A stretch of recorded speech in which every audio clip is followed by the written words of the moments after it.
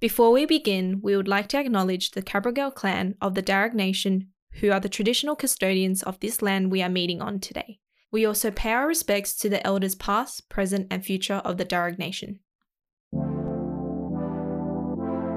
Hey friends, welcome to our podcast, A Seat at Our Table. Candid conversations about our Asian Australian experiences in the creative industry. I'm Tracy. I'm Wendy. We saved you a seat. Come join us. Hi everybody, welcome back to the podcast. Today we're going to be talking about emotional intelligence, so EQ, what it is, how it was derived, why it's important in both our personal lives and our work lives, and then also how we can better build a higher EQ. So welcome to the episode. Good morning. Morning. Good morning, afternoon, or evening, wherever you are. AM, PM, wherever you are, whenever you're listening to this. Let's start with, Wendy, how would you define what emotional intelligence is? I don't have like the technical definition, but the way that I think about it personally is like, I guess how well you can acknowledge and have awareness of your own emotions and express them to others. But I think it's also like being able to read other people and understand like how they feel in a certain situation and also like how you make them feel. How did you first hear about it? I think I first heard about it through like my sister actually. Her and her partner bought me a book that's called, I think like 20 Tools in the Emotional Intelligent Workplace. It's like a school of life book. I think it was when I graduated and started working full time and they bought me that book. And that was the first time I learnt about it as like a, like a framework or a mindset. But before that, I never really thought about it as like anything really. But I think it's appeared in my life in the past in like psychometric tests and stuff like that. What a functional gift from your sister. Yeah, they buy me really good gifts. I think they know that I like the school of life, like self-development stuff. Well, back then I did. Yeah, when I was starting my career. How did you hear about it? I think I don't actually fully remember, but I just remember there was a point in time, I think maybe in university, when people started talking about EQ. I think it was a pretty new term, at least for me. I don't remember hearing about EQ in high school or anything like that, but I just remember there was a point suddenly in uni when people started talking about what EQ was and how it was more important than IQ. That was kind of the conversation that was being had where, you know, people go, oh, she's got EQ, but she doesn't have, she's got IQ, but she doesn't have EQ. I remember people saying that a lot. Yeah. Did you learn about it in your psych degree? No, I don't think so. It might have been just a small part, but I don't think so. Maybe they did, but maybe they called it something else. So I think my understanding was it was like, maybe like people skills and how you interact with people, how you can understand people's emotions and how it affects them, social awareness, but also how you can understand your own emotions and how that affects you. So I always kind of see it as like IQ is like kind of the very logical, objective kind of reasoning that's more, you can test it on paper, I guess. Whereas EQ, I find it is more like soft skills or emotional, subjective. That's how I saw it in my head. Yeah, I always see it in like a work context. So like I mentioned before, I often like correlate it with doing psychometric tests and like answering questions about like, tell me about a time when you had a difficult scenario and how you resolved it. You know, like those types of questions, I always thought like, I guess like I didn't understand why they had to ask those questions initially. They were like, oh, are they testing if like I can resolve conflicts? And I understood that part of, but I didn't understand, I guess, like the broader framework that sits around it, which is emotional intelligence. And as I learned more about things like cultural fit, empathy, the ability to work in teams, the ability to lead, I think these are all like factors that contribute to how emotional intelligent someone is. Yeah. So I think I always see it in a work context. I don't really, I've never really thought about it deeply in a personal context. Yeah, I think me too. Because I guess personally, you kind of don't think about, EQ feels like a very business term. Because I guess you would say in a personal context, like people skills or, you know, like social awareness, but you wouldn't use the term EQ, but I guess all of that falls under that. The Harvard Business School defines EQ as the ability to understand and manage your own emotions as well as recognize and influence the emotion of others around you. So apparently the term was first coined in 1990s by researchers John Mayer and Peter Salovey, but was later popularized by a psychologist named Daniel Goleman. Apparently, It's also sometimes defined as emotional quotient, which is what EQ stands for, and then obviously compared to intelligence quotients, which is IQ. So it's a very interesting concept, I think. Have people stopped talking about it? I think it's more like the secondary layer to like how employers perceive the recruitment process. Yeah. So like, you look at people's hard skills, you look at like technically what are they good at. Yeah. And then when you get through the interview process, you start to gauge whether someone has the ability to work in teams, which I think is related to emotional intelligence. But I don't think there is any like kind of measure that people put on it, or emphasis put on like how emotionally intelligent do you think that person is.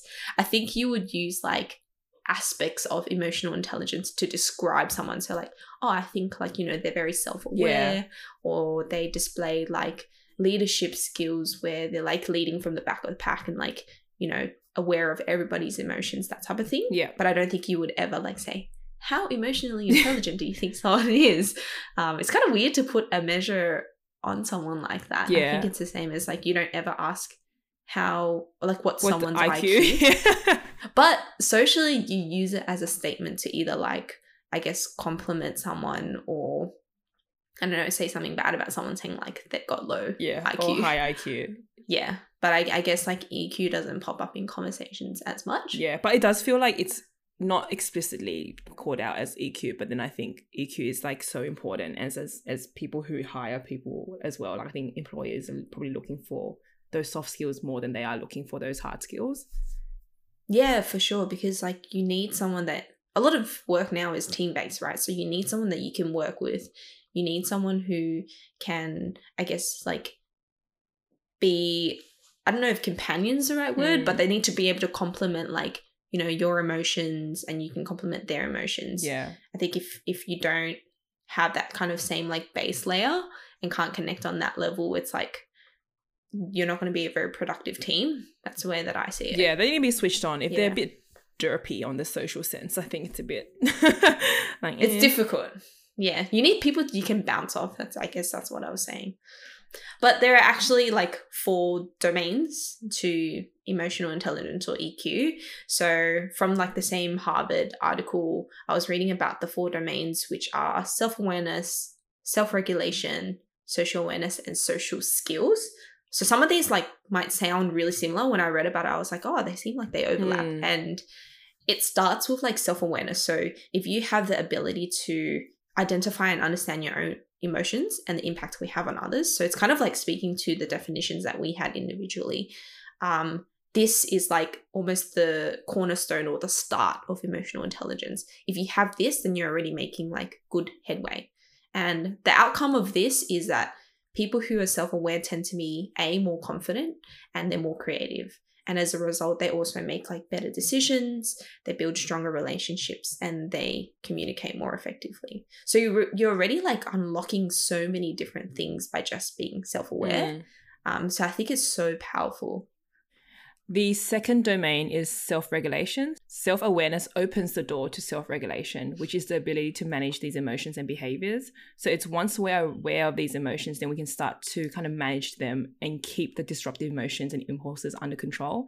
So this is quite helpful in kind of tense and stressful situations, and being adaptable to a variety of situations, and also having a more positive outlook. So I guess being able to understand your emotions, being aware of your emotions, then you can start to manage and regulate your emotions. Yeah, it's like keeping yourself in check. Yeah. Of like being able to know what level you're at, I guess. The third is social awareness. So it's our ability to understand the emotions of others.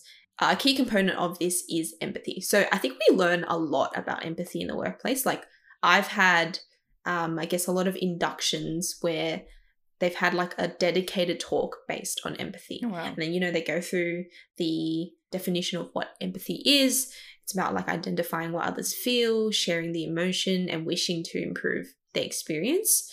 So People with a strong social awareness tend toward kindness. So they tend to be more kind and be able to read other people in the room. An important part of this, though, is that it doesn't mean they can't give others difficult feedback. In fact, they might be better because delivering tough love means that they can understand the other person and help them improve. Yeah. Which I found really interesting because I didn't really think empathy and difficult feedback were related, since it's underpinned by kindness, I suppose. Yeah, that's a good point. I guess if you have empathy, you can deliver feedback in a more kind way. I wonder can you teach empathy? In the workshops that you do, do you reckon somebody who doesn't have empathy, does it help? It's a good question, because I think when you expose people to the concept of empathy, that in itself is making them more aware of it, right? Yeah. It puts them in a situation where they need to question, true, how empathetic am I as a person? Whereas someone who's never, been sat down and told what empathy is less likely to even understand what it means and how it differs from sympathy. Yeah, that's true. Yeah. I think if you get caught out or if you get told of the concept, then you start thinking about it, and hopefully that leads to change. Yeah. It's the same as this topic overall. I think us talking about it has made me so aware of how emotionally intelligent I actually am. Yeah. Interesting. The last domain is social skills. So social skills are what separates a great manager from a good one. So these skills can include influence, conflict management, teamwork, and the ability to inspire others. People with strong social skills can make an enormous difference on a team and in organizations because they understand others and act on this knowledge to move people towards a common goal.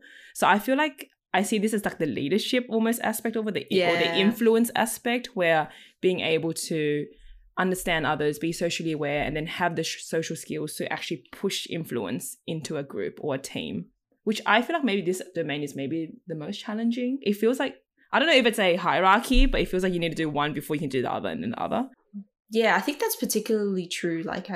With self-awareness, it starts with that and then it kind of spreads the other three domains. But going back to your point about leadership as well, I don't think it's just I guess when we think about leadership, we think about the people who sit above us in the ranks, right? But I also think about people who are social leaders. I don't even know if this is a concept, I'm going to make it up. But I think it's people who are very just social in general as beings, right? And they bring the vibes to the team and they kind of set the tone for the team. And I think when you have someone who is incredibly great at navigating social situations, you inherently feel a lot more comfortable. I'm definitely never the one to be the first to set that tone. I kind of follow other people. And I don't know if it's because us as Asian Australians in newer environments or in work environments, we tend to be, I guess we tend to take the backseat, or we tend to be observers. Yeah, it's more than we are. Heads down, bums up type vibe, right? We just do the work instead of do the social thing. There are people who are so charismatic that when they're missing from a team, you feel the absence, Yes. Or the energy is just not there. And what you say about leadership is they don't have to be in a leadership position, but you can tell that they have social influence within the team. Yeah, they take that leadership role, and particularly in that domain. Yeah. Which I think is so impactful. Yeah. Why do you think emotional intelligence is helpful for your personal or your work life? Well, I think work-wise was the first thing that came into my head, is that it is so important, especially in my work, where I'm sure a lot of people's works where you have to work as a team. Being in advertising, being in the creative industry, especially as my role in account management, it is not a solo job. I need to work with people from different types of departments, different types of roles, people with different type of personalities, working styles. So being able to have EQ and understand people skills can really help get the job done smoothly. I think you have people at work where you could probably tell they don't have a lot of EQ and they're more focused on themselves as an individual rather than the team. And the jobs just don't run as smoothly. People aren't as happy. They're just not as satisfied. But I feel like it's so important to have the people skills to be able to work well with other people and just get the job done without conflict, I would say. And then I think another element at work for me that's really important is regulating your own emotions. I think work can be really stressful and advertising can be a very high pressure environment. And if you let that get to you personally, like it can lead to burnout, it can lead to, you know, conflict, it can lead to like a lot of stress. So I think it really pays to be able to regulate those emotions and stay like cool, calm, collected. Like you don't want to work with a stress head at work because it just impacts you in a really bad way. And then personally, I think it's just kind of being socially aware to build and maintain relationships and harmony in your friendship groups, in your relationships. And then I think, especially in group settings, it's important to read the room. In your group setting, if you're in a team environment, sporting teams or friendship groups, or you're traveling with people, I think being intuitive and picking up on cues, if people are tired, if people feel a certain way, people feel awkward, people feel uncomfortable, being able to adjust to those situations can really help you build relationships with others. So I think that's the importance for me. How about you? Yeah, I think I agree with basically everything that you've said. I guess to build on it, like we both work in agencies where it's all teamwork, right? And at Future Friendly, we always talk about our projects are team-based projects. So we always go in as a team. We're never leaving people working on their own. And I think that in itself already builds the environment you have to be capable of working in a team. And for me, in a work context, the way that I think about it is having good emotional intelligence means being a team player and being perceived as someone who's like capable of being thrown a challenge and then being able to manage it in a calm and collected way. And when like shit hits the fan, being able to navigate those, I guess, complex situations by, I guess, remaining calm and having like a more solution oriented mindset. So like not focusing on like, oh, what did we do wrong? Where did we go wrong? Acknowledging that we didn't do too well. And then it's like, okay, so what can we do better? And then like doing that as a team and setting that as the tone. So I think that's super important, just building on everything else that you said. I often get the feedback that like I'm relatively like cool, calm, collected in the workplace. And I think it stems from the fact that I know that's really important to have like a well-functioning team. Yeah, that reminds me, like, I think I also get that feedback that I'm cool, calm, collected. And it's funny because you can see people at work who you let the stress get to them, and then you see people at work who don't. And I think I'm very fortunate because I have a manager who is she's like the role model of cool, calm, collected. And I think her kind of working style has rubbed off on me. And it's funny because she's always goes, you know, when we're teaching juniors, we want to teach that style of working. You don't want to you don't want to freak out and get stressed over the little things because you're teaching your juniors to do the same. So I think it's also important as a leader to remember that the way you react to things can influence the way other people react to things as well. Yeah, 100%. Having been like a junior, not really being in a leadership role for any of my career so far, I think I definitely being on the receiving end of that, like being on the receiving end of bad leadership versus good leadership has been so important because it's actually really framed up the way that I approach things as well. And I think it's like a domino effect, right? Yeah. So you really need to model like what you want others to model as well. Exactly.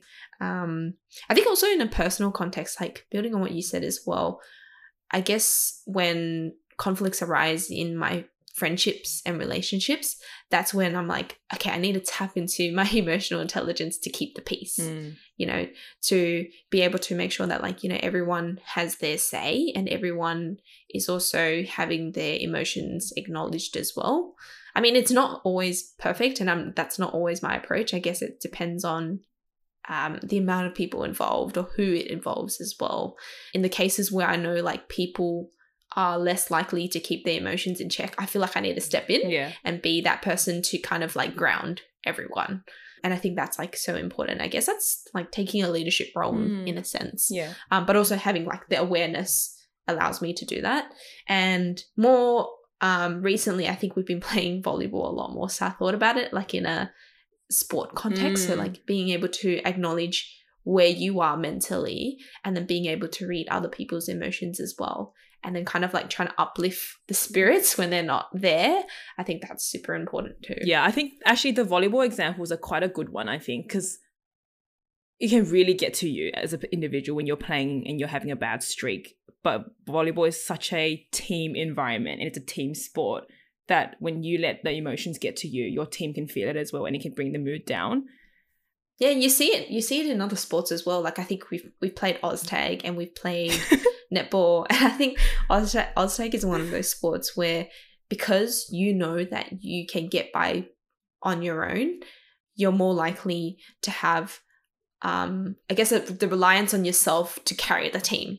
You're like, oh, people are not playing the way that I want them to play, so I'm going to try and carry this myself. Whereas in team sports like volleyball and netball, you can't do it alone. You can try your best and you can, like, you know, push maybe more than one of your teammates, but you can't do it alone. So I think like the difference in different types of team sports as well, and what they've taught me about emotional intelligence and my approach to team sports, or my mindset, has also been, I guess, a contributing factor to my emotional intelligence. That's true. That's true. Playing sports is an exercise in emotional intelligence. We get practice every week. Twice a week. We get practice twice a week, working on our EQ at volleyball. So what's the difference between people with low EQ and high EQ? I think we have a list here. So people with low EQ often feel misunderstood. They get upset easily. They tend to become overwhelmed with emotions, and they have problems being assertive. And on the flip side, people with high EQ understand the links between their emotions and how they behave. They remain calm and composed during stressful situations. They're able to influence others towards a common goal, which sounds a little bit manipulative. And they can handle difficult people with tact and diplomacy. So across like these two, where do you think you sit on the scale? It's hard because I don't know. But when I thought about it, I was like, I would hope I'm above average. So, but I don't think I'm on like a 10 out of 10 EQ. I thought like maybe like a 7 out of 10 EQ if there was even a scale.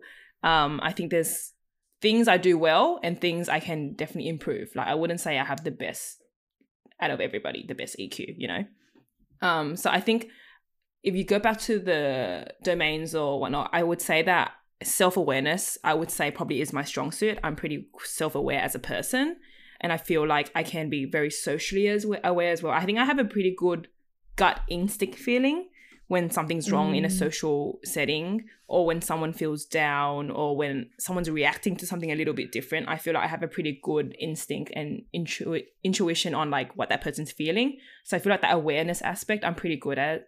And I feel like in conflict, I can be very unbiased and diplomatic and kind of see it from multiple perspectives. So I think in that I do well. I think the areas that I kind of want to improve is like emotionally regulating if I get into really stressful situations personally. I feel like I do it well in a workplace because I'm like, it's a work environment. It doesn't really impact me that much.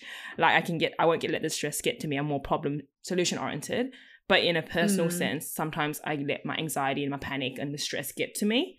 So then it's just kind of like learning to not tunnel vision and let that stress me out and then regulate that more. And so, yeah, I think I would say hopefully above average EQ, but not the best EQ. Room for improvement. Yeah, I think I'm the same. Like I'd like to think my EQ leans more to the high side. Yeah. It's really hard imagine to if put everyone's listening to it and they're like, Tracy, when you have no EQ, like what? That's really funny because like when I was like reading through articles about emotional intelligence, a lot of them were saying that like sometimes people do EQ tests for themselves and it ends up being like completely skewed in comparison to like other people giving you feedback. So yeah, let us know. Maybe I'm a 6 out of 10. I'll be conservative. Yeah, 6 out of 10.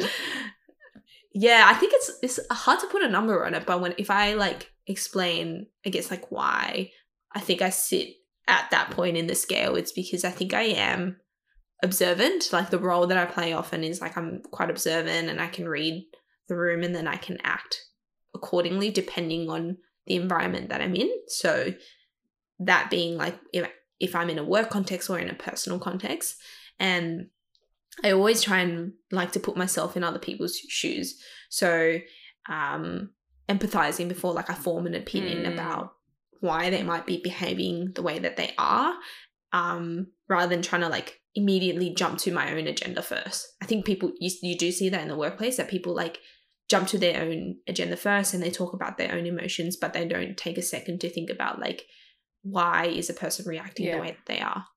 Yeah. So I think in a work context, I think it's a lot stronger, but in a personal context, I think I'm less likely to be aware of my emotions or in control of it, because I guess it feels like it's a safe environment. Yeah, you let your guard down, right? You don't have to show your perfect self. Yeah. Yeah. And often that can result in acting selfishly, and I've been guilty of that. And I guess like feeling more personally attacked than rather than trying to view the whole situation objectively. Like I've seen that play out for myself in a personal context, but in a work context, I'm always like, okay, every piece of feedback is not personal, you know, but it's not personal. Yeah, so it's really funny that you can like see how your emotional intelligence, I guess, sways depending on like the environment that you're in. Yeah, I guess there's more emphasis when you're studying at school in uni to work on EQ for in a workplace, but not in a personal. And then I feel like it's that thing where we're so used to separating work and personal life as two separate things. Whereas now I feel like it's merging and there's only like one self rather than your work self and your personal self. So it's very interesting that there's that difference there. Yeah, for sure. So I guess like it's interesting to talk about what happens if EQ is lacking in a workplace or in a team. So thanks to Notion AI, I have a few symptoms, I guess, of low EQ. I actually find these like really, really relatable because I've been in a situation where there's been really low EQ. So one is like there's poor communication and collaboration among team members. So people are like working in silos, people are not communicating about what they're doing. And that can lead to like increased conflicts and negative emotions. So things like anger, worry, shame, disappointment, fear, guilt. And then that results in like decreased morale and productivity. The third thing is like difficulty in managing stress and pressure. So it leads to burnout and turnover. I've definitely felt this. Fourth is like lack of empathy and understanding towards like your customers or your clients. And that leads to poor customer service or client service. And the very last one is it's difficult to adapt to change and handling challenges, which means that that leads to poor problem solving skills. Have you experienced any of these in your workplace? Yeah, I think I've noticed it mainly, I guess it's more obvious in leaders. You can tell when they've got poor EQ, not poor EQ, but like aspects of poor EQ. And I think one of the ones that I've seen is like, you know, leaders who are very driven by their own agenda rather than supporting the team. So, for example, if there's conflict if a team member is having conflict with another person, instead of the leader supporting their team member, they kind of throw them under the bus, or they're like blaming them or not really being supportive. So I think there's just a difference between leaders who really care about their team members or can read the emotions of the team, and then leaders who are like more get the job done, you know, I only care about the outcome, I don't care about the people type leaders. So I do see that. And then I also see like workmates in a non-leadership role that who let the stress gets to them and then take it out on people that they work with.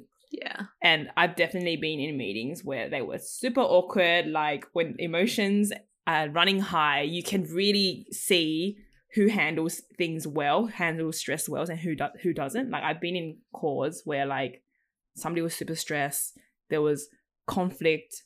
Well, not conflict, it was more like a heated discussion about a process or a job, but that person took it personally and they kind of left the call. But it wasn't a personal thing, you know? It was like we're talking about the process or the job. We're not talking about you personally, but some people just take criticism really personally, even though it's like we're supposed to be working together to solve a problem as a team, rather than we're not bringing up problems because we're saying you're at fault. We're just saying, how can we fix this? So I've definitely seen people not be able to handle stress in a good way and like result into like passive aggressive behavior or like shutting down conversations, not problem solving. So it just gets really awkward. Yeah, I've been in those similar situations and it's like so uncomfortable because you're like, oh no, this is going down the wrong route. Yeah, I know. You're like, chill, everybody relax. Yeah, like damage control. Somebody help. Yeah, but I think the fact that we can like even read the room in itself is like a testament to our ability to have that, I guess, instinct. I have seen it in particularly like high stress environments as well. It really, really highlights or separates those with high and low EQ. Like you can tell by the way people ask questions as well. Like I think people with high EQ kind of go, okay, so like how can we solve this problem together? Yes. What are the things that we can do together to get the result that we want? Whereas I think people with lower EQ just kind of talk at the problem and they kind of like make the problem even bigger than what it needs to be, rather than focusing on like, what is the thing that we're actually here to do? Yeah. So I think like those people who have high EQ tend to be like cool, calm, collected, and they've got like positive intent to find a solution.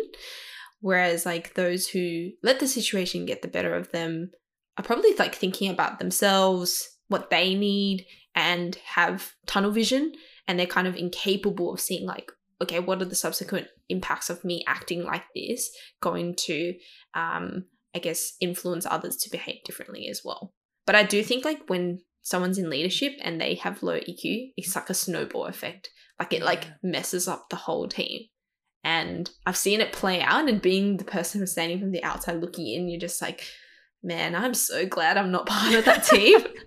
Because it just seems like it's like, oh, this is heading to a place where like, you know, people's not only are there emotions at stake, I think their like mental health is at stake as well. And then that's gonna like people gonna get sick. Like I've seen people being like admitted to hospital as a result of being in a bad team. You know, I've heard stories about that. And that's like the worst case scenario. You don't want to be working people to the bone with no objective in mind and you're not working together. I think it's particularly that like burnout point. And then people end up like leaving. You don't want to work with managers who make you dread working because of them, basically. Yeah, exactly. I think as I was going through this as well, I was kind of thinking like, okay, so we're thinking about how emotionally intelligent we are as people, but is there like a way to actually like measure it and understand like where you are, how you're doing? And what's interesting is like those 4 domains that we spoke to earlier, they break down into 12 competencies. So you get measured against like how well you do in these competencies. So there's like this little graph and it's called emotional intelligence domains and competencies. So it splits into self-awareness, self-management, social awareness, and relationship management. So self-awareness is just like emotional self-awareness. So having awareness of how you are feeling and being able to express those to others. Then self-management is like having control of that, being able to adapt to other situations, having achievement orientation. So that's speaking specifically to like, are you seeking new opportunities to constantly improve? And then the last one is having like a positive outlook. So just having a positive mindset towards whatever it is you're doing or the situation that you're in. And then social awareness is really simple. It's 2 things. So empathy and then organizational awareness. So I think that's more, I guess, like talking about the business or the organization you work in, how it's structured, what is the culture like, how does that impact you as well. And then lastly, I think this one's very leadership focused. So relationship management. This is about influence, being able to coach and mentor, being able to manage conflict, teamwork, and inspirational leadership. I feel like the last one is like the least relatable for me because I haven't really been in leadership positions. Same. But what are the areas of these different competencies do you think you do well in versus the ones that you think you can improve in? I think I mentioned before, but I think the self-awareness column I feel like I do well in. And I think reflecting on why, I just think it just comes from years and years of journaling and reflecting. Like I just think that has contributed to why I'm self-aware, because I just have the habit of journaling my emotions and journaling how I feel so I can identify when I'm feeling things. Social awareness, I think I'm pretty good at organizational awareness too, kind of looking at the dynamics at work and the politics and kind of seeing what's going on. And I was like, what could what could have contributed to this? I was like, maybe being exposed to a big family, maybe having different friendship groups, also maybe being extroverted and having the experience of interacting with a lot of different people. I think that's important. I think a thing I would say is, I mentioned before, self-management, I think I'm pretty good at, but then there's still work there to do, making sure that negative emotions doesn't let me down. Things like self-doubt. I think I have like a lot of self-doubt and like confidence, things to work on. So I think I'm aware of that, but it's more so now what is the action I can take to improve that, the next step. And then I think the last one you mentioned, like relationship management, I think this is the one I have least experience in terms of influencing others, coaching and mentoring in a more impactful way. Because sometimes when I'm mentoring people, I feel self-conscious in terms of, am I just saying stuff? Like, am I just talking but not making an impact, you know? Like, how can I truly make an impact and connect with people who I'm mentoring or coaching? I think I haven't really worked that out yet. And then obviously inspirational leadership and how to inspire people. I don't really know how to do that yet. Yeah. I think it's a good point that you bring up, like around the difference between like people who are just like leading from the front of the pack versus leading from the back of the pack, and like making actual impact on the people that they talk to. Because I've had the same mindset where I'm like, I've been told to like just help someone, and I'm like, okay, well now that puts me in like a more leadership position, and then now I have to, I guess, like switch on a different part of my brain to truly help them. But I guess it all stems from experiences, kind of like what I'm hearing, like from your personal experiences, but also your team experiences. That's how I guess I perceived or reflected on like the areas that I did well and the areas that I didn't. So I think similar to you, I do well in like emotional awareness, adaptability, having like a positive outlook and teamwork. And I think the reason for that really is the fact that I've been through so many different jobs where there's been so many different like work cultures and work environments, and team sizes as well really, I think, influences this. I think that's led me to being more exposed to different types of teams and how different dynamics work together, and then how I can adapt as an individual within that team. I think conflict is also a good thing. Like, I think having a fair share of conflicts in team, having that experience dealing with conflict also helps. Yeah, because like you almost like reflect back on that, and you also know what the benchmark is for like what to do versus what not to do, and what's worked well with other people. So I do think like it's just, as you gain more experience, whether that's in work or your personal life, it leads to, I guess, like better awareness of like how you can do better as to be an emotional, intelligent person. But I also think that like, interestingly enough, like in group settings personally, I think in the cases where I've needed to kind of like, I guess, drive the social group, like as in like take responsibility for a certain thing, or even in group work, for example, in university, I think that comes with the pressure of setting a good example and setting the tone for the team. So I think that in itself helps you, I guess, build more of those leadership skills. So I don't think you need to be in a leadership role to do that. It's like, I guess, the role that you have to play in certain parts of like a project or, I don't know, a personal experience.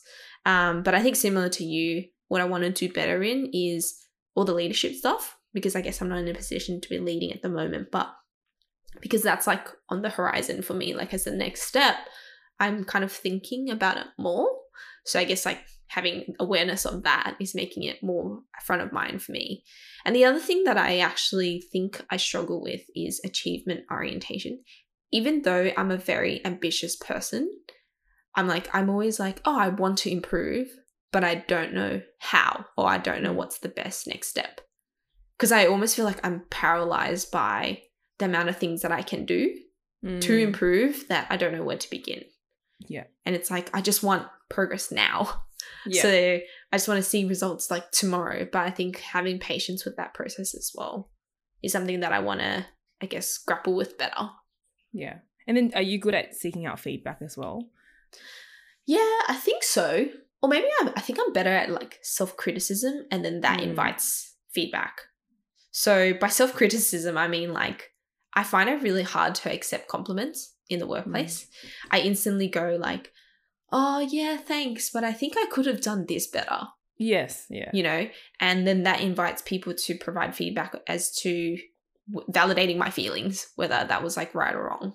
Yeah. And but I think I need to stop doing that. Yeah, just accept the compliment. Yeah, like, oh, thank you, you know, like, and then that's end of conversation. But I always am so self-deprecating when it comes to that, because I don't know, I get weird about compliments. Yeah, I mean, it's not easy to accept compliments. Yeah. I don't know why it's not easy, but yeah. But what you said about the leadership thing, like kind of leading from the top and leading from the back, that's really interesting. And I feel like we should do a separate episode about leadership as well, because I think there's a lot to unpack there about the different types of leaders. It made me think that, like, as an person, not of a leadership role, but in a team, I feel like I have quite significant influence. Like, I have influence in a social environment, but as soon as I get put as a leader, that's when I don't know what to do, you know? Which is interesting, because it's like, I don't know, I'm better at influencing as a team member rather than influencing at top. And that's probably just lack of experience and not knowing which skills to bring forward and which to not. So, and it's also, I think there's the expectation of what leadership is. So maybe there's something there in terms of you feel that a leader needs to be X, Y, Z, which is why when you get to that position, you feel the pressures and you don't know what to do because of what society thinks a leader should be.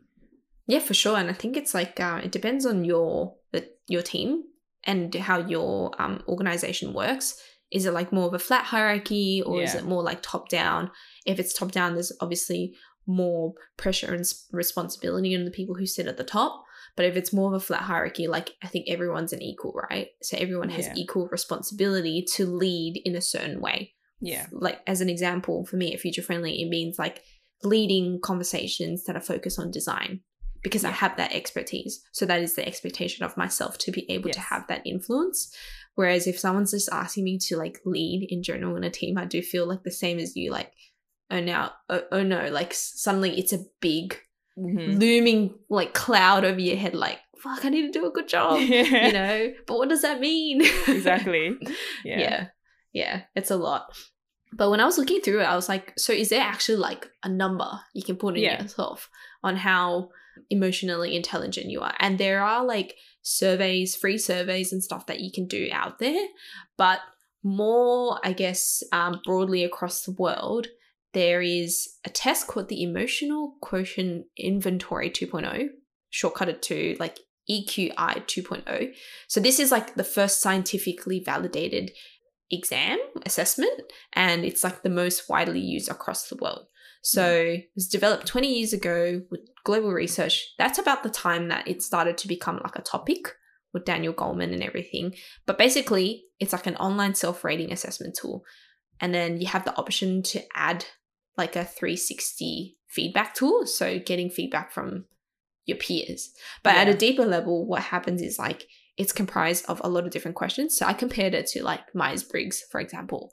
You get like 133 questions and you answer it in relation to emotional intelligence. So in general, it's like a statement where you rate how much it resonates with you. So for example, I do not become defensive when criticized. And then you rank like, do you strongly agree to strongly disagree? Or like maybe you're neutral. So we've put out a few questions. I'm going to read some out, and then I think we can talk about like, I guess, how much we agree and disagree and have like a more broader assessment of ourselves. But there are some examples of questions are like, I'm able to control my impulses and delay gratification when necessary. I usually know the right thing to say to make people feel better. I'm good at sensing when people are upset, even if they don't say anything. I'm comfortable giving difficult feedback to others. And I'm able to stay calm, focused in stressful situations. And I'm able to like adapt my communication style to suit different people and situations. I can read people's emotions through their like body language and tone of voice. I'm good at building strong relationships with others, and I'm able to handle conflict in a productive way. And I'm able to motivate and inspire others to achieve their goals. So a lot of these are like, I guess, like referencing different parts of those 4 domains. Yeah. It would be interesting to do this and then have somebody close to you do this for you and see how different or similar the results are. Yeah, I think even like the 10 questions, I thought about, I guess, like categorizing in the different domains and like where I sit in them. And I personally feel confident in the statements where I am in control of myself. Yeah. So, for example, I'm able to stay calm and focused in stressful situations. I would mark myself as like and agree on that, right? But then the ones where it's like involving others, so I'm comfortable giving difficult feedback to others. I feel like I'm like a bit neutral about that because I'm unsure. And I guess like it's because I put pressure on myself to want to do the best thing for the other person. So giving constructive feedback that's actually impactful, but it's also because I always want to see people in the best light. So that puts me in a position where I have to, I guess like try and pick at their flaws in a way. Yeah. And I think like the other thing is like, I also find consoling other people quite unnatural. Yeah, me too. I wonder if it's like, it stems from, you know, the way we manage conflict as Asians in our upbringing. That's just like a thought that I had. I mean, we recently did an episode on conflict, which is probably why that's like top of mind for me. Yeah. I think when reading through these statements, like similar to you, the one that says, what is it? I usually know the right thing to say to make people feel better. That like consoling people, that's the part that I would find the hardest. And like being able to motivate and inspire others to achieve their goals. Like I don't know if I do that, but like you said, the ones where I'm in control, such as, you know, I'm able to handle conflict in a productive way. Like I feel pretty confident in that. I'm able to control my impulses. I'm pretty confident in that. But then the part where you start involving other people, I just don't know, because you could say one thing, but another person could say another thing too, you know? Like I don't know how unbiased my response to those things would be. Yeah. When I was like reading through the Harvard articles, there was like a really interesting stat that made me question everything. But essentially, there was a study by Tasha Eurich, who I believe is, I think, a psychologist. But she found that 95% of participants in a particular study gave themselves like high marks in self-awareness, right?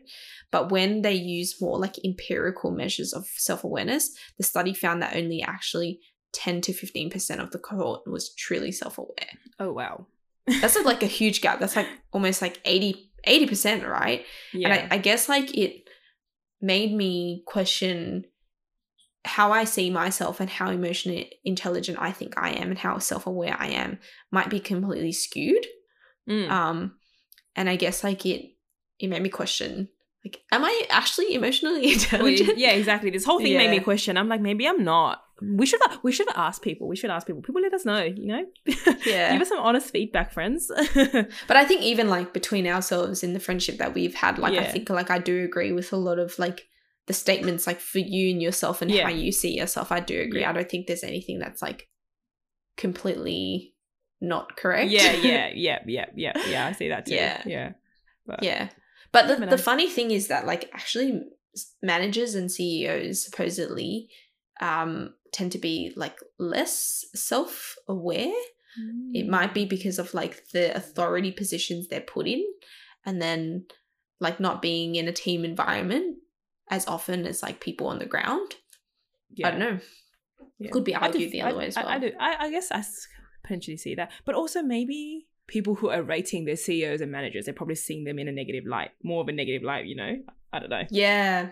So with that 360 feedback thing, like it gets you to get people from all different levels to rank you, so that there is like a good spread of perspectives. The other question that I had was like, so can you actually improve your EQ? Is it something that you can like work on in the background and eventually like build, I guess, a higher EQ? Like I feel like with IQ, it's like you do the test, and if your IQ is low, you're like, oh, should I study more? I'm dumb. So it's more about like smarts, right? Whereas like EQ is like quite built on intuition. So from Harvard, they said that emotional intelligence is a set of skills and behaviors.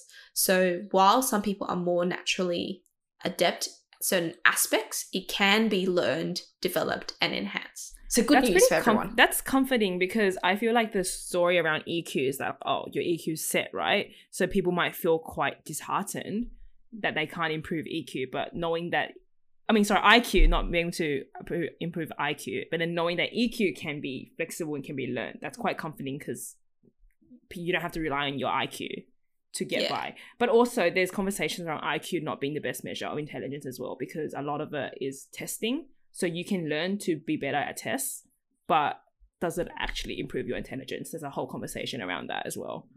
Yeah, it's like the HSC, right? I feel like I just hated the HSC so much because I'm like, why is my entire schooling life being, I guess, like reduced to one test, an exam? And I don't do well in exams. Like I freak out, I have a bad day. And that's exactly what happened on one of my exams. And then I just like completely flunked it. Yeah. And I feel like with emotional intelligence, it's the opposite, where you can continue building on it the more experience that you get, the different workplaces you expose yourself to. But I think to improve your emotional intelligence, it starts from like that first domain. So having self-awareness and then progressively working into the other areas, so that because they're dependent on each other. Yeah, which is kind of what we touched on earlier as well. But there's 3 steps here towards improved emotional intelligence. So the first one is to recognize your emotions and to name them. So what emotions are you feeling right now? Can you name them? When in a stressful situation, what emotions typically arise? And how would you like to respond in these situations?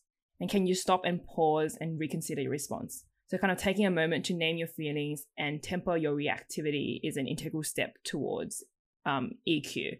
So I think this is very relevant because when I journal, I try to do that as well in terms of like what my emotions, what I'm feeling, why I could be feeling those things. So I think definitely agree that this is really, really helpful. 2, asking for feedback. So audit your self-perception by asking managers, colleagues, friends, or family how they would rate your emotional intelligence. So for example, ask them how you respond to difficult situations, how adaptable and empathetic you are, and how well you handle conflict.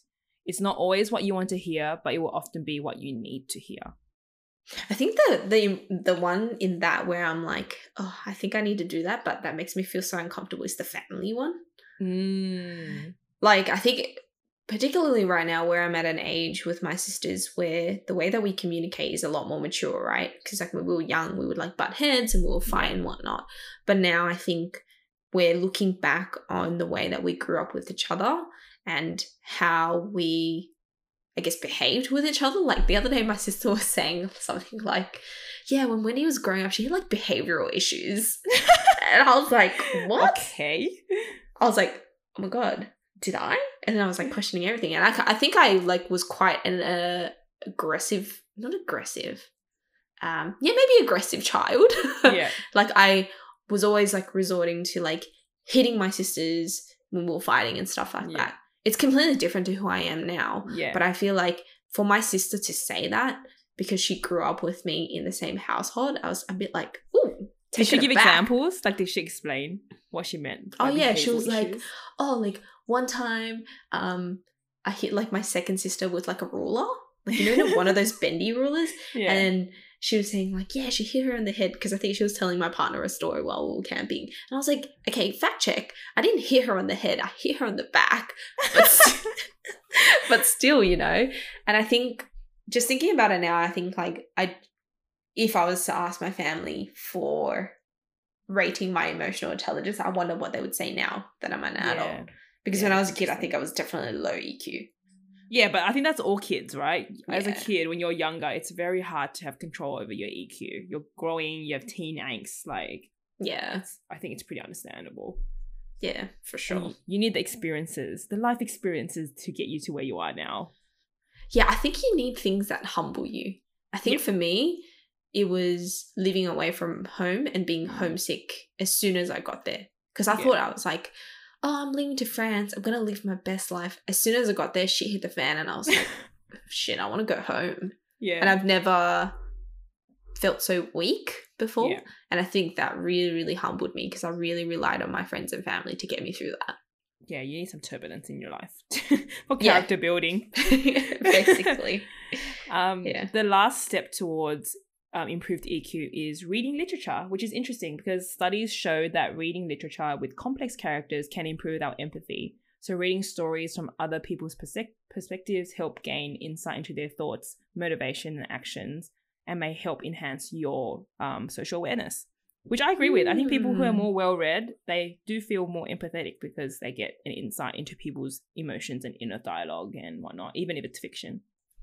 Yeah, that's very, very, I guess, surprising to me because I don't really read fiction all that much. Yeah. Because I'm always like, oh, they're just like fake stories or like made up stories that aren't based on true experiences and facts. But I've read like fiction more recently and I'm starting to enjoy it a little bit more. And I think like this is, a little bit of a wake-up call in a way. Yeah, because I guess reading fiction is not just about entertainment or escapism, right? When you read it, you actually get an insight into somebody else's perspective that you may not know. And then like you see yourself in characters and stuff like that as well, right? Yeah. It's very interesting. Cool. I think the other one that I've been talking about throughout this episode is like modeling behavior for others. So I guess highly emotionally intelligent people are the ones who are more likely to set the vibes for the team. You know, like I feel like it's contagious when there's one person who models like high EQ behavior and it starts to like influence how others behave as well. I think it goes back to that point where I was like, oh, that seems a little bit manipulative. Yeah. So I think it's like if you can establish like a culture of emotional intelligence in the workplace, that not only sets examples for others, but I think it also recognizes and celebrates people who are emotionally intelligent. And then, like, you know, everyone's better off because you're in a good working environment and then there's, like, the team is productive, etc., etc. Everyone's happy, rainbows, sunshines. Yeah. I guess, like, to end, I found this really nice quote when I was doing the research for this, right? So it goes, start making heroes of people who help other people. It's not just the person who got to the top of the mountain first. It's all the people who helped them. If you want to encourage good team behavior, recognize it and call it out for what it is, which I think is like so nice because I think that is going to help me think about what type of like leader I want to be. And I think the best leaders that I have been in awe of in the workplace are the ones who are like recognize their team first, give credit to the people who built the thing, you know. Yeah, my best managers are always the people who care, right? Like you can tell they really care about the team. Yeah. So if you want to get better at emotional intelligence, 2 things you can do or read are Emotional Intelligence by Daniel Goleman. So that book is like highly, highly, highly recommended by all articles because it was like almost like he was like the founding father of like emotional intelligence in terms of documenting it and explaining it in a way that has been impactful for workplaces and whatnot. And the other one that I referenced, which was The Emotionally Intelligent Office, 20 Key Emotional Skills for the Workplace by the School of Life. It's actually quite like a nice small book, but then basically it goes through the 20 different skills. We didn't talk about 20 today, but I think it breaks it down at a really granular level, like adaptability and all that kind of stuff. So yeah, good place to start if you want to become more emotionally intelligent. I actually might reread that book. Yeah, nice. About it now. Yeah. Share your insights with us when you're done. Yeah, for sure. Yeah. Anyway, on to dinner table questions. So the first is, which of your 5 senses is the weakest? Okay, what are the 5 senses? Hearing, smelling, smell, touch, taste, touch, sight. Yeah, sight. I think is hearing my worst. I'm gonna say smell or hearing. Wow, we're the same. Is it? Yeah, I'm the same. Like I think hearing probably is the worst. Like, not physically, but like in terms of like, I don't think I can process things if I'm hearing it but not seeing it. You know? Yes. Isn't this like? I think it's the conversation we were having the other day at volleyball when we were doing the score sheet. It's like we're visual learners, and they put the 2 visual learners in front of the score sheet, and then they're just numbers and like very confusing. Yeah, but I am the same that like. Sometimes my partner has really good smell. So he'll go, can you smell that? Is that? And then I'm like, I smell nothing. Yeah. I reckon same. I do think that I have a problem with my sinuses though. Hence the like really bad allergies and stuff. Okay, I'm not making excuses for myself, but also hearing. Sometimes people speak to me and I'm like, you know when you're in a room at work and people are like talking to you and you're like nodding and you're like, yeah. And then you actually can't hear anything, so you just laugh and you say yes. I try not to do that anymore, but genuinely I'm just like, I can't hear what you're saying. Yeah. And I just kind of like, yeah, okay. And then conversation moves on. I'm like, well, it's too late to ask what they said. Yeah. I struggle with that. And I have to put, I don't know. Hearing is hard. Yeah, it's hard. I really hope when I get older, I'm not like hard of hearing. Yeah. I think everyone just needs to speak more articulately. It's not me, it's them. Yeah, just, use words. Be a bit louder. Yeah. Second question. What is your favorite sleeping position? Or what is your go-to? These days, I've been having trouble finding a sleeping position. Like, I alternate between lying. I used to be a side sleeper, or I am still a side sleeper, but I alternate between side sleeping and then lying flat on my back. Yeah, I always thought you were lying flat on your back because when we travel together, you always be like lying flat on your back and you like cross arms. That's because I'm sleeping right next to you. Like, I'm not going to go to the side and like cozy up to you. No, like, okay, so for me, I sleep on my side, but I always face away from the person that I'm sleeping with. And I guess like I only think about that now because like I sleep with my partner in the bed as well. Yeah. But when I was like sleeping by myself, I think I would always face the wall rather than face the outside. That makes sense. Protection. Yeah, but I'm always a side sleeper and I need to now. Previously, I never used to have to do this, but now I have to hug a pillow. It's better for your back, apparently. Yeah. Yeah. So maybe that explains the scoliosis. If you sleep on the side and then you like hug the like a pillow between your legs, it's good for your back, apparently. It's a good sleeping position. Yeah. But yeah, I actually used to sleep on my side a lot, like all the time, and then I got piercings. Couldn't sleep on my side for months. While I got recovered, and then I became a back sleeper. So that's why I alternate between the two. Yeah. Okay. All right. Last question. What is your favorite time of the day? Mine would be either like not really early in the morning, but in the morning before like the chaos of the day starts, or it's sunset, golden hour. Yeah, to be basic. What about you? Yeah, I was gonna say the exact same thing. As in, I like mornings are probably my favorite time of the day. Basically, anytime the sun is up. I like the sun being up, and I like morning. I like from 9 o'clock onwards, like that, the morning period from 9 to 11. I like, that's the time I like, 9 to 11, where it's like the sun's up, it's like a fresh start, a new day, Yeah. Like, let's go seize the day. It's quiet time, but as soon as lunch comes around, it just gets too busy. I'm like, oh my God, there's so much happening. People are eating, like the world is awake, And then obviously a sunset for aesthetic purposes. I like sunset. Yeah. I don't like nighttime at all. Yeah. Yeah. I don't like the nights. I need to see. Oh my God. I need a vision. Yeah. So that wraps up our emotional intelligence episode. Like, I really enjoyed doing this because I actually learned so much about the topic itself. And I think we're questioning things we've never questioned before. Mm-hmm. I think, ironically, now I think I'm going to be more self-aware about it. So I've never really thought about emotional intelligence that deeply before, or at all, really, and how it applies to me. So a really nice episode to do. Yeah. Well, until next time, friends. Thank you. Bye. Bye.